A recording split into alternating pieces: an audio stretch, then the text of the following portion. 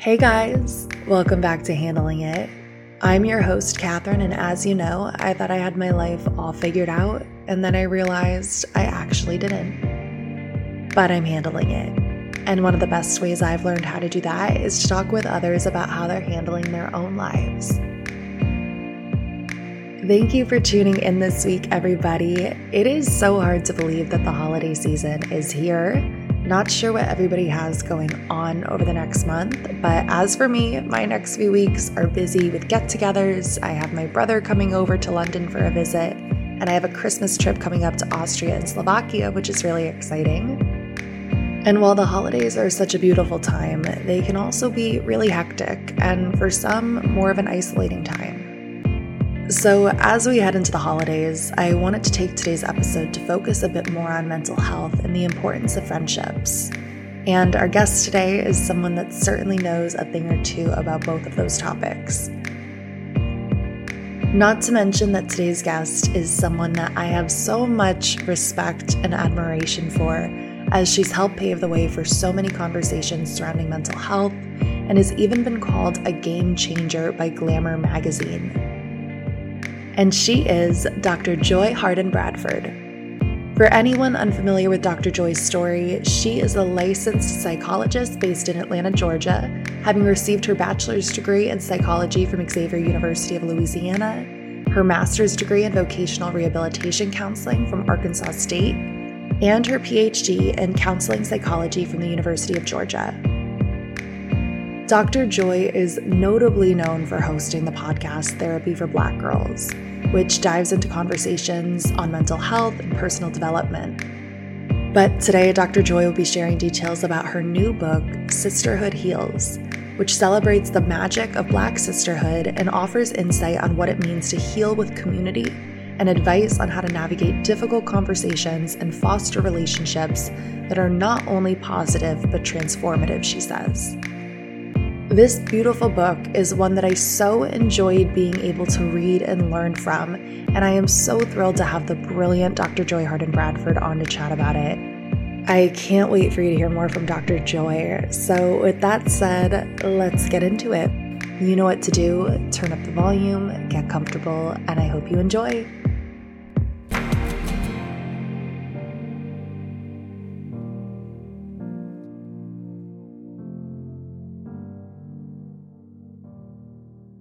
Yes, Dr. Joy Harden Bradford, I am so thrilled to have you on. Like I mentioned to you before, I'm a big fan of yours, been following your work for a while now.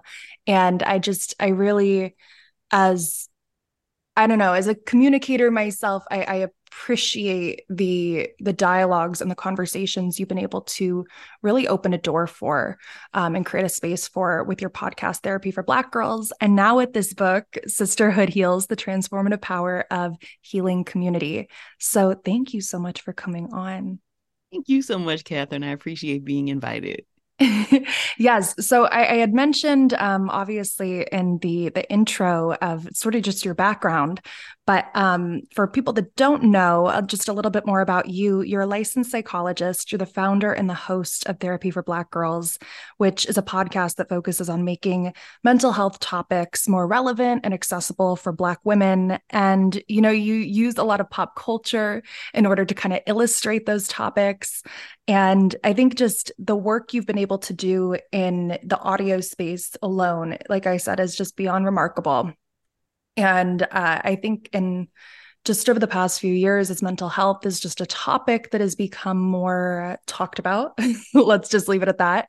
I think what you've managed to do in just kind of, like I said, creating more of a space and more of just an honest dialogue about, mental health, but also mental health resources for Black women. I think it's beyond remarkable.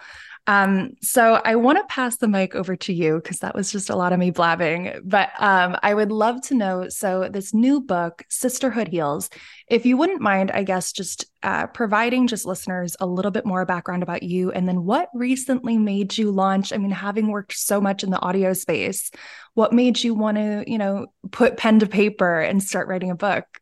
Yeah, I feel like there are so many ways we could go with this question, Catherine. But I really feel like sisterhood is the foundation of all of the things that we do at Therapy for Black Girls.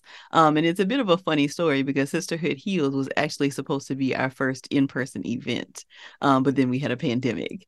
And so I had a conversation with my literary agent about like what kinds of things I wanted to discuss that weekend, like what were my hopes and goals for that weekend. And that kind of became the outline for the book. So while I knew at some point I probably would write a book, I kind of went back and forth for some time about what that book would be. And then after that conversation with her, it was very clear that sisterhood is what it had to be. Because, like I said, I really feel like sisterhood is at the foundation of so much of the work. Like the community is really the heartbeat of our work at Therapy for Black Girls. I feel like there's a real sisterhood among myself and the team members at Therapy for Black Girls. And I really feel like it is such a lifeline for Black women. Like our connections and relationships with one another are how a lot of us are able to handle it, so to speak, right? And so I was really so excited that it kind of came together in that way. But I was worried being an audio person, whether like my voice would translate on the page, like I think there's a way that I can communicate things if you hear me versus like reading it, right? And so I've been so excited to hear from readers and listeners that they feel like that did come across because I wasn't sure. Mhm. No, and I'm so glad that you decided to kind of branch out and go into writing a book because, I mentioned it to you earlier. This book, it's wonderful in so many different ways, but I think you've been able to make it really relatable to just universally, so many different women. While the book is tailored to Black women and Black experiences, I think just in terms of kind of age and just stages you're at with your life. I mean, I related to a lot of it with just being in your, kind of early 20s and life is changing. Friends are getting married. Friendships look different. Relationships look different. And I took away like a lot of that. And like I said, there's so many different stages of life where you kind of give advice for how to navigate some of those difficult times. But I'd love to just dissect a little bit more into just the concept of sisterhood in general. To hear you talk a little bit about the sisterhood you've been able to find through your audio community. How has just the concept of sisterhood, how is that, I guess, really connected to you and just the work that, I mean, not even your work, just you in general? How has sisterhood really helped you navigate through your own life?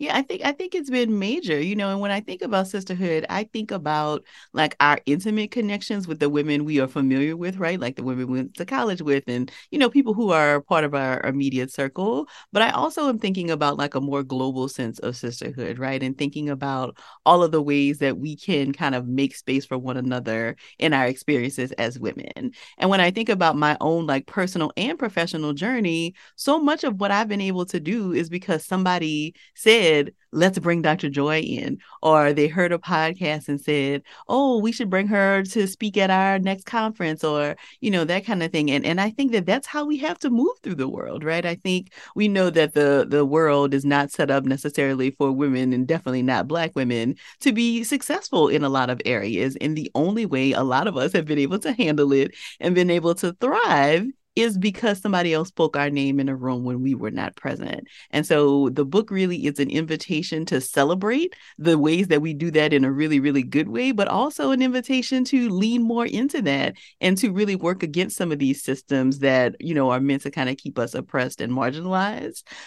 So when I think about, like my first public television appearance was because somebody listened to the podcast. She was a scout for MTV and then brought me on to be a host at the MTV Teen Mom reunion. Mm-hmm. The first opportunity I had to do a commercial was with a Black woman who listens to the podcast. And so in my intimate life, for sure, my women, I have two best friends who also live in Atlanta with me, who we went to college with, and like we're raising our kids together and like doing all of these cool things. So for sure, sisterhood plays a role in like my personal life, but I think professionally, I definitely could not have grown the podcast and all of the work that I've been able to do without other Black women who have really, brought me into their spaces.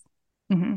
Definitely. And I think too, just so what I really took away from just, reading throughout the book, your defining of sisterhood, but as well as the, other expert opinions you draw on and include in the book.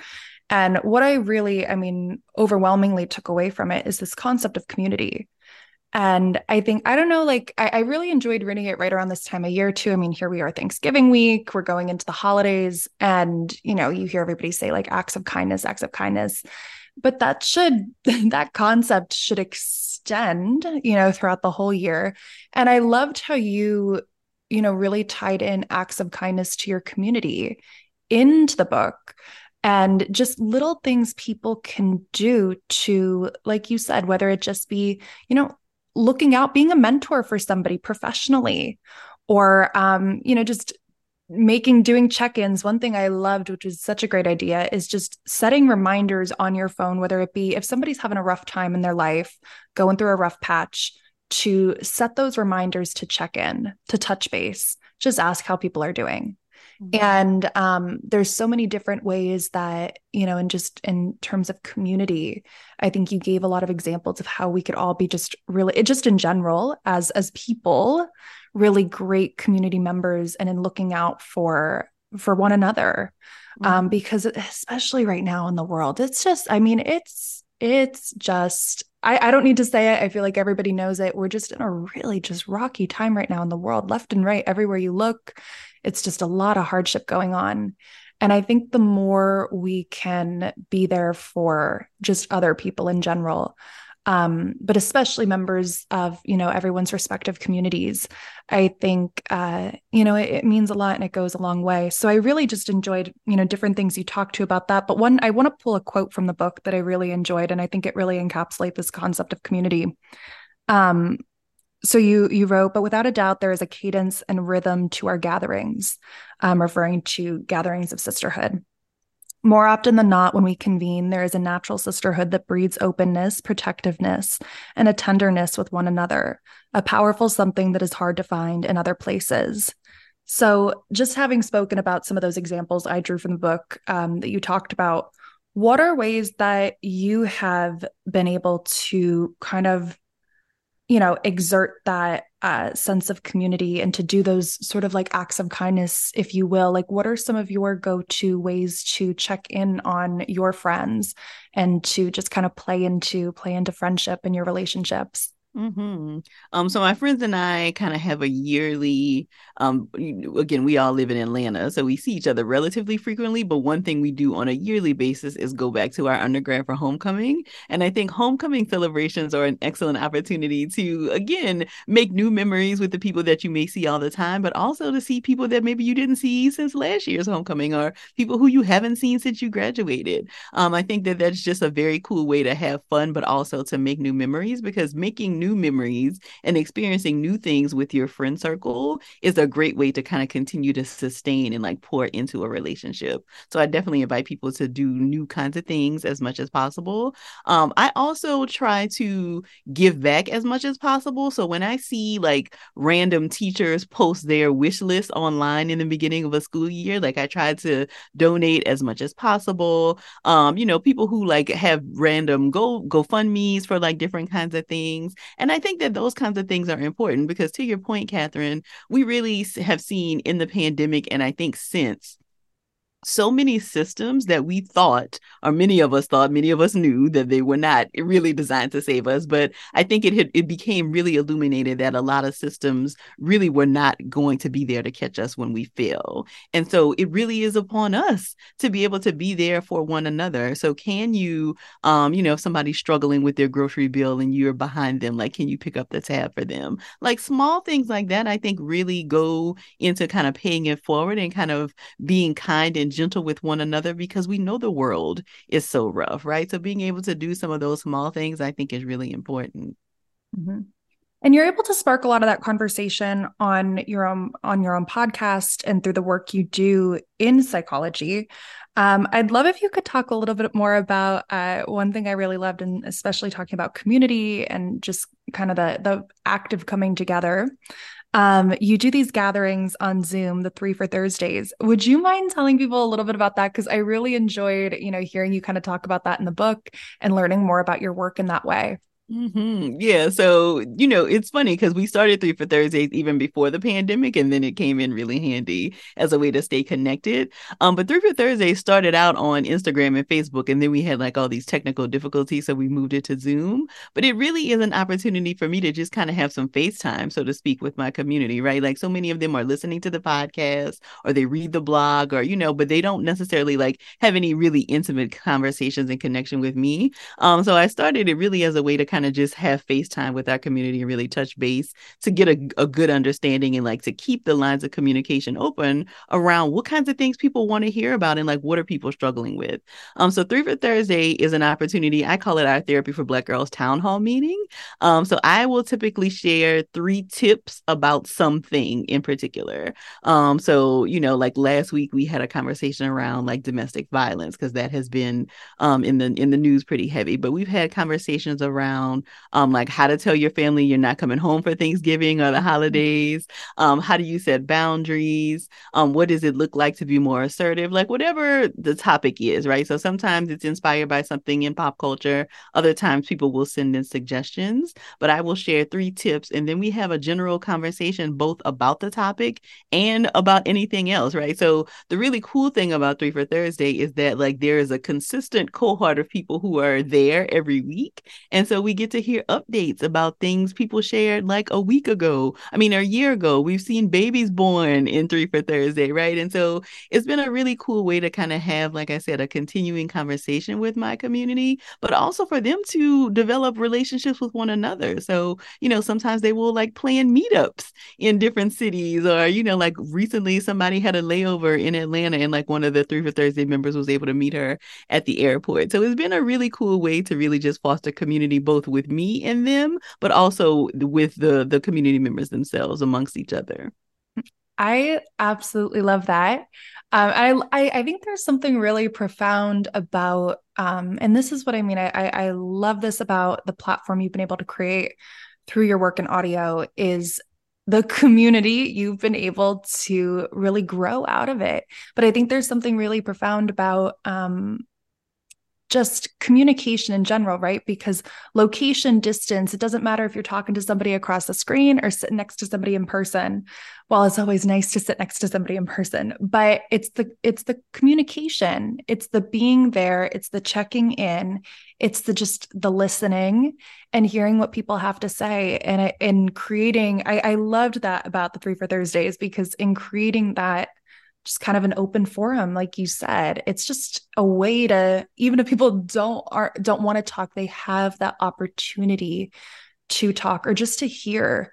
One of the things I really, enjoyed of doing just the past 2 weeks, I've had screenings for my film that I was telling you about, and it's on motherhood. And I know you're a mother. And I think something really profound about doing this documentary on motherhood and not being a mom myself, but following this story and just putting a conversation kind of out there into the world and to have people watch it and then come up to me and say how wonderful it was just to hear a conversation happening about a topic that really isn't talked about as much, or that many, I'm sure, mothers would find like being a mother is very much a thankless job at times. So to provide people a space, I think that's why I just love communication and the beautiful benefit that can have on people by just giving people a space, giving them an opportunity to speak up themselves. But also I think there's something really wonderful about just listening and just hearing and understanding that like, hey, somebody else is going through the same thing I'm going through. So I think what you're able to do, through your network of TBG and just, providing people kind of the open forum to gather and express things going on in their lives, I think is just really wonderful.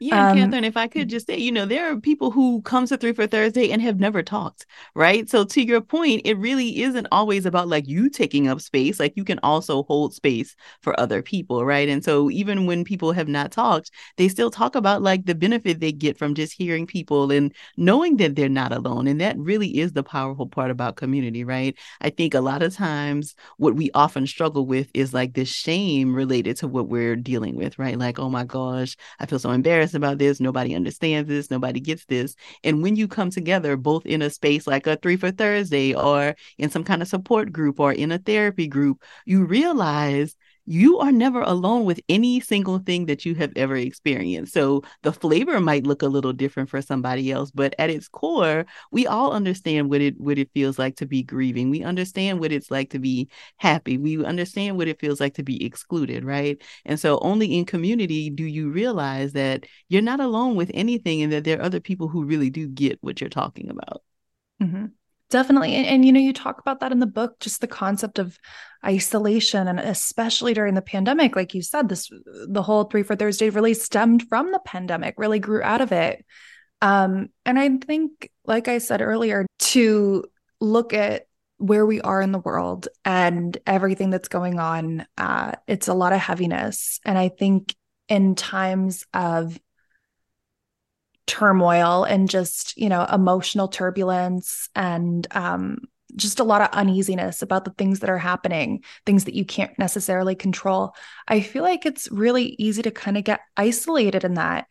And also just in general, as we kind of, I mean, I was in a position where I'm still kind of in a position too, but where I'm working hybrid, right? But I was in a position where I was working 100% remote. And I was doing school, and it was just a lot of a lot of time alone looking at four walls and a laptop. And that was kind of the day to day. And I think we have to kind of be mindful of, I think, just that other people can be in these funks of these spaces of isolation, and the power that just talking, just communicating and listening can have on that. Because that was one thing that, like, I really and has made me open up about mental health, is like a period of over the past like year, especially as I was working on my master's, and it was a lot of stress and isolation. And I kind of like sunk into the hole of that. Finally, I think getting into a spot where I was in that hole, it really made me more aware of mental health and allowed me to speak out more about it on the podcast. So, yeah, I got in a loop of where I was going with that. But I just think when you're in periods of isolation and experiencing loneliness, I think that's where communication really, you know, can help pull you out. Yeah. Mm-hmm. Yeah, you know, Catherine, something that you said just made me think of like one of my favorite quotes from Mr. Rogers, who talks about looking for the helpers, right? So in times of turmoil and, you know, when things feel like disarray, like, of course, there's a lot of bad that you can focus on.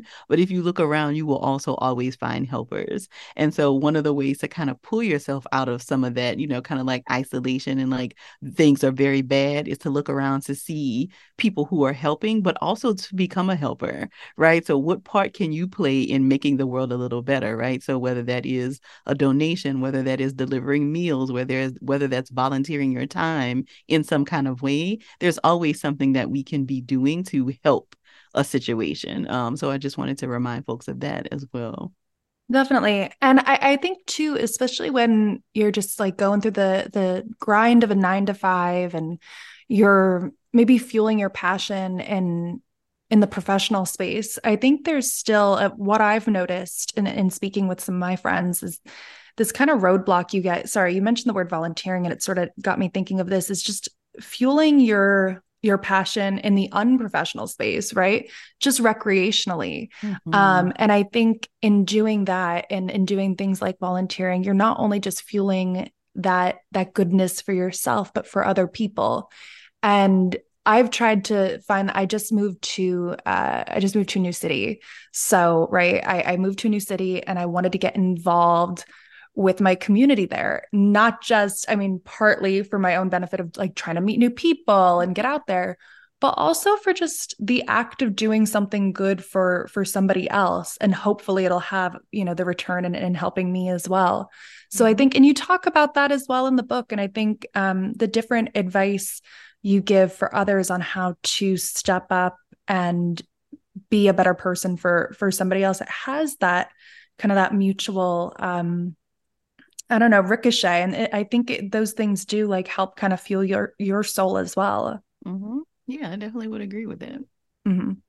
So I'd just like to get into a little bit more about, we talked about sisterhood earlier, and there's one thing that you bring up in the book that I think the 4 S's of sisterhood, which I'd love to just kind of rattle those off, and then just kind of get you, if you wouldn't mind, expanding upon them. So you go into topic on the 4 S's of sisterhood, and actually that's speaking of loneliness. I think this kind of bounced out of your chapter on loneliness and how, according to a study in 2019 by Cigna, in the United States, loneliness, there was 61% of Americans that shared feeling lonely in that year. And I think, you make this correlation between this feeling of loneliness, as we discussed earlier, and then just community and sisterhood. So the 4 S's of sisterhood, and some of these things that can really help combat that loneliness. So you talk about sisterhood allows us to be seen. Sisterhood allows us to support and be supported. Sisterhood allows for greater knowledge of self. And sisterhood allows us to soften. Now, feel free if you need me to repeat any of those. But overall, the 4 S's of sisterhood, I know you talked a little bit about earlier about how that's sort of impacted you and your life. How did these 4 S's come to be, and what has the relevance been sort of just for yourself personally, if you wouldn't mind sharing? Mm-hmm. Yeah, it really felt important to me to kind of have some kind of framework for this work, right? So when I think about like, why is sisterhood important, and like, why am I writing a whole book about this? It felt like I needed some kind of like something to ground it in. And so the 4 S's were really my attempt to ground this conversation around why I think sisterhood is really important. And so when I'm thinking about, being seen, and sisterhood really allowing us to be seen, I think that many of us can recognize or really understand the feeling of like when you glance at another woman in a staff meeting and like somebody has like stolen your idea, or like they are rephrasing the thing that that you said first, and like now everybody's so excited about it, right? Like sisterhood and our connections with one another are really what allow us to be seen in those kinds of moments, right? There are so many experiences where we feel invisible, but when we are with other women, they often see us. And so sisterhood is important in that way. Sisterhood, when I'm thinking about it, allowing us to soften, there are so many spaces where we have to have this armor on, right? Like we get ready for the presentation, or we're going in for our evaluation, and we know we got to arm ourselves and kind of be ready for anything. And in our relationships with other women, we don't have to do that, hopefully, right? Mm-hmm. So it can be a space where we can figuratively take off our bras, so to speak, and kind of just let it all hang out and not have to have on some of that armor. When I'm thinking about, what is it, knowing more about yourself, right? Mm-hmm. So there are some things about yourself that you can't possibly know until you are in relationship with other people, right? So, concerns around assertiveness or icks, so to speak, right? Like those are things that you might think about or guess about, but it is only in our relationships with other people that like some of those things actually come to reality, which is why healing also happens in relationship, because we're not like in a vacuum. Like much of our world is actually dictated and controlled by our relationships with other people. And so sisterhood really allows us to have a greater knowledge of ourselves because we are in relationship to other women. And then support and being supported. So I think for a lot of people, and I see this, especially Catherine, for like high achieving women, this idea of like asking for help is really, really difficult. And so in sisterhood, it becomes a little easier to kind of flex that muscle, to kind of practice what it looks like asking for help, but also allowing yourself to be helped, because I think that can be difficult. And so, in my own life, I definitely have seen all of those things, right? Before Therapy for Black Girls was my full-time job, I was a part of staffs and, had experiences of microaggressions and people kind of rephrasing my ideas. So definitely those 4 S's have played a role in my life for sure. Mm-hmm. Definitely. No, I love that you really expand, and you obviously, people need to get the book and read the book to learn more about how, you expand upon these and the importance of each one of them. But I'd love to kind of just dive a little deeper with that. And in regards to, hearing you talk about just things like visibility and, spaces in which women can take off the armor and soften. I brought it up to you earlier. Obviously, this book, Sisterhood in general, it's a concept that is, I mean, you spend, the whole book talking about how women, specifically Black women, the importance of sisterhood to them, but also the idea that it is really born about because of the ways in which women, specifically Black women, can't, for example, in the workplace, right? You bring up the example of, the workplace not always being set up for women, especially Black women. So using that as an example and just the concept of sisterhood, how can men or white individuals, how can people outside of the sisterhood help to uplift that sisterhood and make spaces more inclusive, but just to uplift that sisterhood and make it so that, it doesn't need to be as, women don't have to wear that armor all the time. Women should be allowed to soften in their own spaces. And I feel like, I know that's like a loaded question, and hopefully that makes sense, but I guess that's sort of my point, is how could, spaces, how could individuals outside of the sisterhood help to kind of uplift and allow that sisterhood to exist and be comfortable in all spaces. So the first thing that comes to mind, Catherine, is not being suspicious when you see a group of Black women talking, right? Because I think that's often what happens in workspaces, is that, Dr. Beverly Danielle Tatum wrote a whole book, like, Why Are the Black Kids Sitting Together in the Cafeteria, right? Like, it is often a survival tactic, right? Like, when you see a group of Black women kind of coming together after a meeting, that is them debriefing after the meeting to kind of manage any microaggressions that happen as a part of the main meeting, right? And so I think not approaching that with an air of like suspiciousness and like judgment, but a understanding of like, this is kind of what people need to do to be able to thrive in certain environments.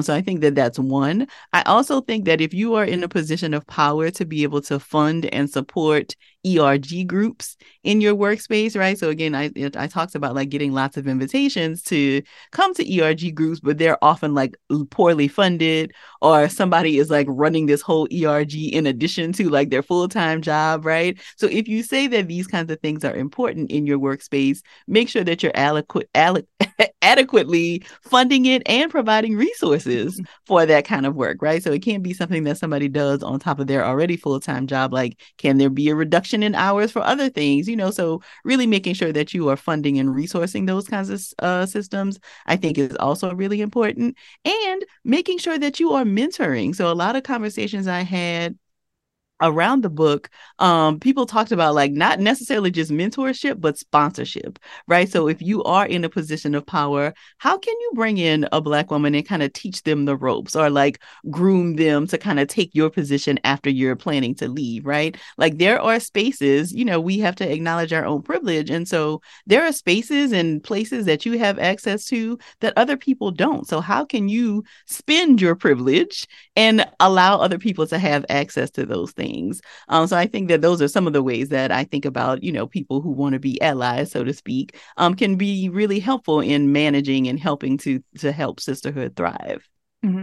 Yeah, because I think, and I guess I'll reword, if I could, like reword because I feel like after listening to you, speak more about it, I have a better understanding of, I guess, more precisely of what I was getting at. Because part of, I guess you could say, the magic of sisterhood, right, that you talk so much about in the book, is this space where there's commonality, there's shared community, there's shared experiences, and there's being there for one another. And that's a beautiful thing. And then I think, you also get on this in the book, is that one way in which, sometimes that commonality is really, put into a centralized space, is because the system, the world in which we live in, is not always set up for, in this case, Black women to thrive. So I guess it was such, because that's something that I really took away from this book, is that there's this beautiful thing about sisterhood, and then this other aspect of it that really is that sisterhood sometimes is so crucial because of the way the world is in which we live in. And I guess it's sort of that part of sisterhood. It's like, how can we better this so that, just spaces are more open for people to just feel comfortable in, and just for all women of color. I think it's how best can, whether it be the workforce, whether it be just our communities in general, how best can we better equipped our spaces and just in the way in which we go about life. Mm-hmm. Yeah. It's something that I really took away from the book is just, like I said, this beautiful aspect of it. And then this part in which it's like, can we be doing something more? We should be doing something more. Mm-hmm. Yeah, I think what you're getting at is like some of the challenges that make it difficult for sisterhood to even happen, right? Mm-hmm. And so we know that patriarchy and misogyny and all of these things are some of the barriers that make it difficult, right? So when we think about like Black women in the workspace, one of the things that makes sisterhood difficult there is because the system is kind of set up to kind of believe that only one Black girl can be successful, right? So there's a chosen one, and like she's going to be the only one who like will have any type of career success, and then everybody else is kind of left fighting for crumbs, which makes it difficult to then connect because I now view you as competition as opposed to like somebody I can actually be in community with. And so I think one of the ways that people can do that is by making enough space for multiple people to be successful, right? So that it is not like engendering this sense of competition, but really how can we lift everybody up, right? Like how can we create multiple spaces for people to be successful? I think that is kind of what you're talking about. Like, how can you do that? But I also think it means doing your own work, right? And I feel like we saw a lot of these conversations in the wake of 2020, right after George Floyd's murder. And, all of these companies were talking about all these, initiatives that we have largely seen go ignored at this point. Yep. So, I do want to put that back on people's radar that, it is still important for you to do your own work. And that means learning about your own privileges and what kinds of things that you may be doing, likely unintentionally for a lot of people, but that is making life more difficult for some of your colleagues and friends of color. So doing that work on your own, asking people if they have bandwidth to check in with you about certain things, because, that was the conversation too, that people like didn't feel like they wanted to have to hold space for some of those conversations. So asking if people actually have bandwidth and space to check in with you about some microaggression that you think happened at work or whatever. But also talking with your own friends, right? Like it gets very exhausting to be the Black girl in the office who always has to call out the elephant in the room, right? So can you take some ownership to do that? Like other people know what's happening, right? Because they will often come to your office afterwards and say, oh, I'm so glad you said that thing, right? I don't want to be the one to have to say it all the time. Like, can you also say something so that like the target is not always on my back? So I think those are some of the very tangible ways that people can, kind of make space for more women. Right. Well, it's just, follow through, right? It's the follow through of, just because you put your laundry in the basket doesn't mean it's going to get done. Like you have to spot treat, you have to put it in the washer, you have to do the follow through of things. So I think in order to, like you said, to make spaces more enjoyable for all individuals, there's follow through with that. It's not going to take one, action, one day of, I think one thing that recently came to mind is like, women's empowerment. I to be honest, I'm going to butcher the date, but I feel like it was just like a couple months back. And I think so many people were saying like, yeah, like our companies did nothing to talk about it. And it's just such an interesting thing where,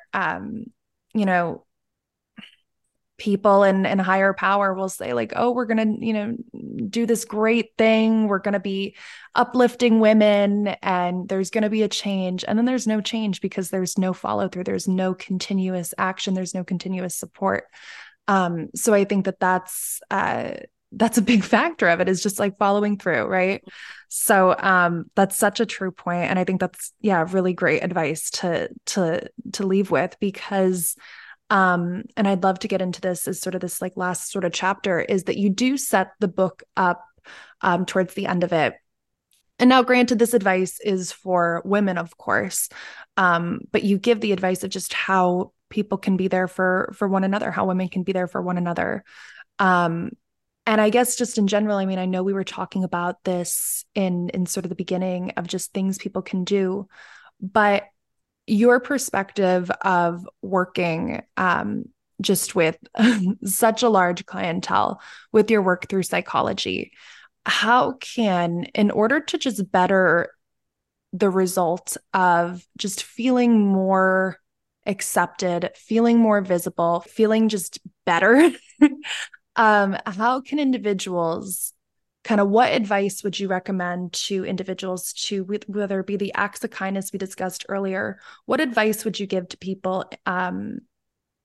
to put forth into their own communities, put forth towards their friends, their families, their partners? What advice would you give to them in order to kind of allow others to feel represented, visible, heard, seen?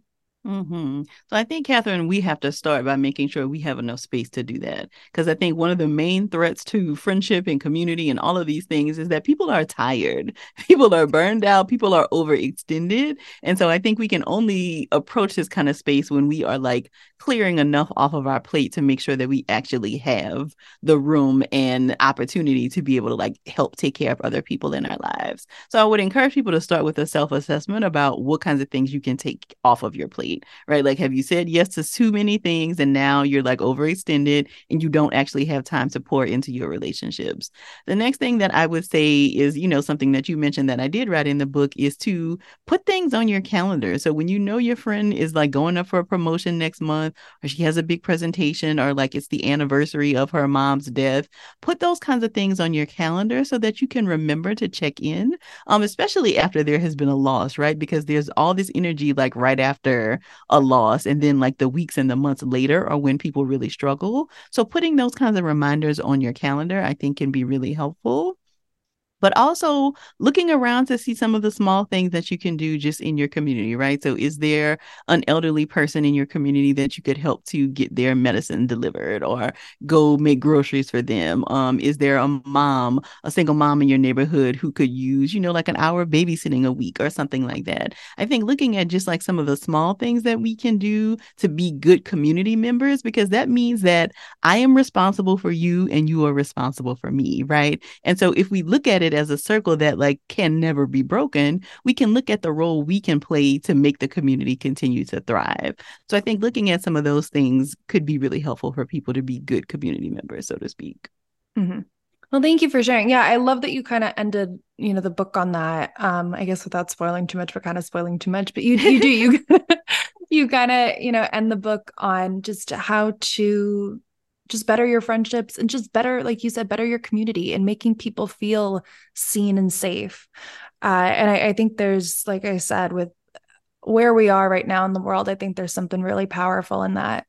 And I'd also love, so just looking at, I guess, just where we're headed, we got the holidays coming up. And I think the holidays, it can get, obviously, I mean, you look at a time like Christmas, but just the holidays in general, no matter what, holiday anybody's celebrating, there's always going to be some sort of gathering. There's always going to be some sort of preparation. You're preparing the food, maybe you're hosting. And I think there's so much busyness leading up to the days that I feel like by the time the dinner rolls around, the time to be together rolls around, everybody's exhausted. Yes. Like I know my family growing up, we all get together, we eat, we nap. Like it's just somebody's always like asleep on the couch. Somebody's always like just trying to put everything away in the Tupperware and like get through and just like, all right, be done with it. What, I guess for you, like, what do you recommend in terms of just trying to, I mean, I'm not saying we need to have a therapy session at the dinner table, but maybe in and around the holidays, like, do you recommend maybe, taking time either before or after the holidays to really have just meaningful conversations with family? Like, what advice do you have for time periods that can be so hectic? When do you think it's best to sort of have those conversations of checking in and making time for one another? Mm-hmm. So I think, Catherine, it really is important for people to give themselves permission to reimagine the holidays, right? Because to your point, so many of us like keep doing the same thing just because we've always done it, right? And so we get into this habit and tradition of like doing this thing, making all this food, like exhausting everybody and stressing everybody out. And then like dinner is not even enjoyable. So what kinds of traditions and things would actually feel good? Because this is also one of the only times in the year where people are together together, right? And so we're spending so much of this time like anxious and worked up that we're not actually able to appreciate our time together. So can you order in food? Can you scale the menu all the way back and like actually have some time to like play games with one another? There are all these like really cool like card decks, like We're Not Strangers and table topics and all of those things. Like build those kinds of things into your holiday traditions, because those are the things that people will remember far more than like whether the turkey was burned or not, right? Like those kinds of meaningful conversations and talking with the elders in your family, right? Like I think a lot of us often regret that we didn't have certain conversations with grandparents and great grandparents. So making opportunity to like hear some of those family stories during the holidays, I think can also be really meaningful. But we can only do that if we make space again to have those kinds of conversations. Definitely. Well, like I said, on the topic of making space, Dr. Joy, I really just appreciate like all the work you do in creating, just opening the door for people to have conversation and just providing people with a platform through your own platform to really just like harbor conversation and dialogue. And I think in regards to mental health, I mean, like kudos to you for speaking on mental health before a lot of people have, and trying to, just spread the awareness of that. It's beyond, like I said, really just beyond remarkable. And I was so thrilled to have you on to kind of chat about that, especially as we're entering into the holidays. But this book, and I'll be linking, where people can get it, because I really do think it makes for a great book, like especially for your girlfriends. Like a book on sisterhood is genuinely like during times of, because the holidays can be, while we're gathered with families, sometimes they can feel really lonely, and lonely for some when you're not gathering with family, for sure. So I think Sisterhood Heals is definitely something that I think so many women can take so much away from. And like I said, I was genuinely able to take so much away from it myself. Being truly like being a white woman and reading about sisterhood, not only was I able to, I loved the quotes you pulled in as well. I love a good quote. And I love just hearing about women's different experiences, just in the sisterhood, but also, like I mentioned earlier, different, everything's so universal, and different stages of people's life and the things in which they're going through, the emotions they're experiencing. I was able to relate to so much of that. And I think it really just made me, value the relationships I have with my Black friends, and also how can I, as an individual, better myself, as a friend. How can I be a better friend? How can I best support my friends, and especially my Black friends? And I really just, I genuinely appreciated this book. It's for people that listen to Therapy for Black Girls. I think this book is like everything and more. Because it's so quintessentially you. But yeah, thank you. Thank you so much for coming on. And, I always love to wrap with this being handling it. Dr. Joy, has there been a piece of advice or a lesson that you've learned throughout your life that's really helped you handle it? Ooh, beautiful question, Catherine. And thank you so much for the lovely wishes and the remarks. I really appreciate being here with you today. So one of my favorite quotes came from one of my business coaches very early in building Therapy for Black Girls. Because I think anytime you build something like this that is like much for other people, there's a lot of anxiety. Like, are people going to get it? Like, will they understand it? That kind of thing. And one thing that she said to me that has stuck with me is that there's a message that comes through you that is not for you, right? So whenever I feel anxious and like, oh, are people going to like this? I remind myself that I need to get out of my own way, because there's somebody who needs to hear this thing that I am kind of going back and forth on. Mm-hmm. Oh, I love that. There's nothing I love more than ending on a good piece of advice. Because not just for myself selfishly, but I just think, especially as we go into, like I said, the holiday season, when we're approaching the new year, as we're all trying to work on whether it be New Year's resolutions or just how to better yourself in the new year. I think that's great advice. Because I'm somebody who definitely gets in my head about things too. And I go back and forth on stuff all the time. Yeah. But yeah, thank you so much for coming on, and it was just such a pleasure to meet you. Thank you, Catherine. Likewise. And that's today's episode, everybody. It was an absolute privilege to be able to chat with Dr. Joy. The space she's been able to help create for dialogue surrounding mental health, particularly for Black women, is incredible, and I am so thrilled to have had her on the podcast to chat about Sisterhood Heals, which would make such a wonderful book to give to your friends this Christmas, ladies. Thank you to Dr. Joy so much for coming on, and thank you, listeners, so much for tuning in. As always, let me know what you thought of our episode. You can reach us on Instagram at Handling It Podcast, and feel free to send us a message and let us hear your thoughts and suggestions. I will see you in 2 weeks with a brand new episode, but until then, keep staying safe with everything going on in the world right now, and keep handling it. I'll talk to you soon.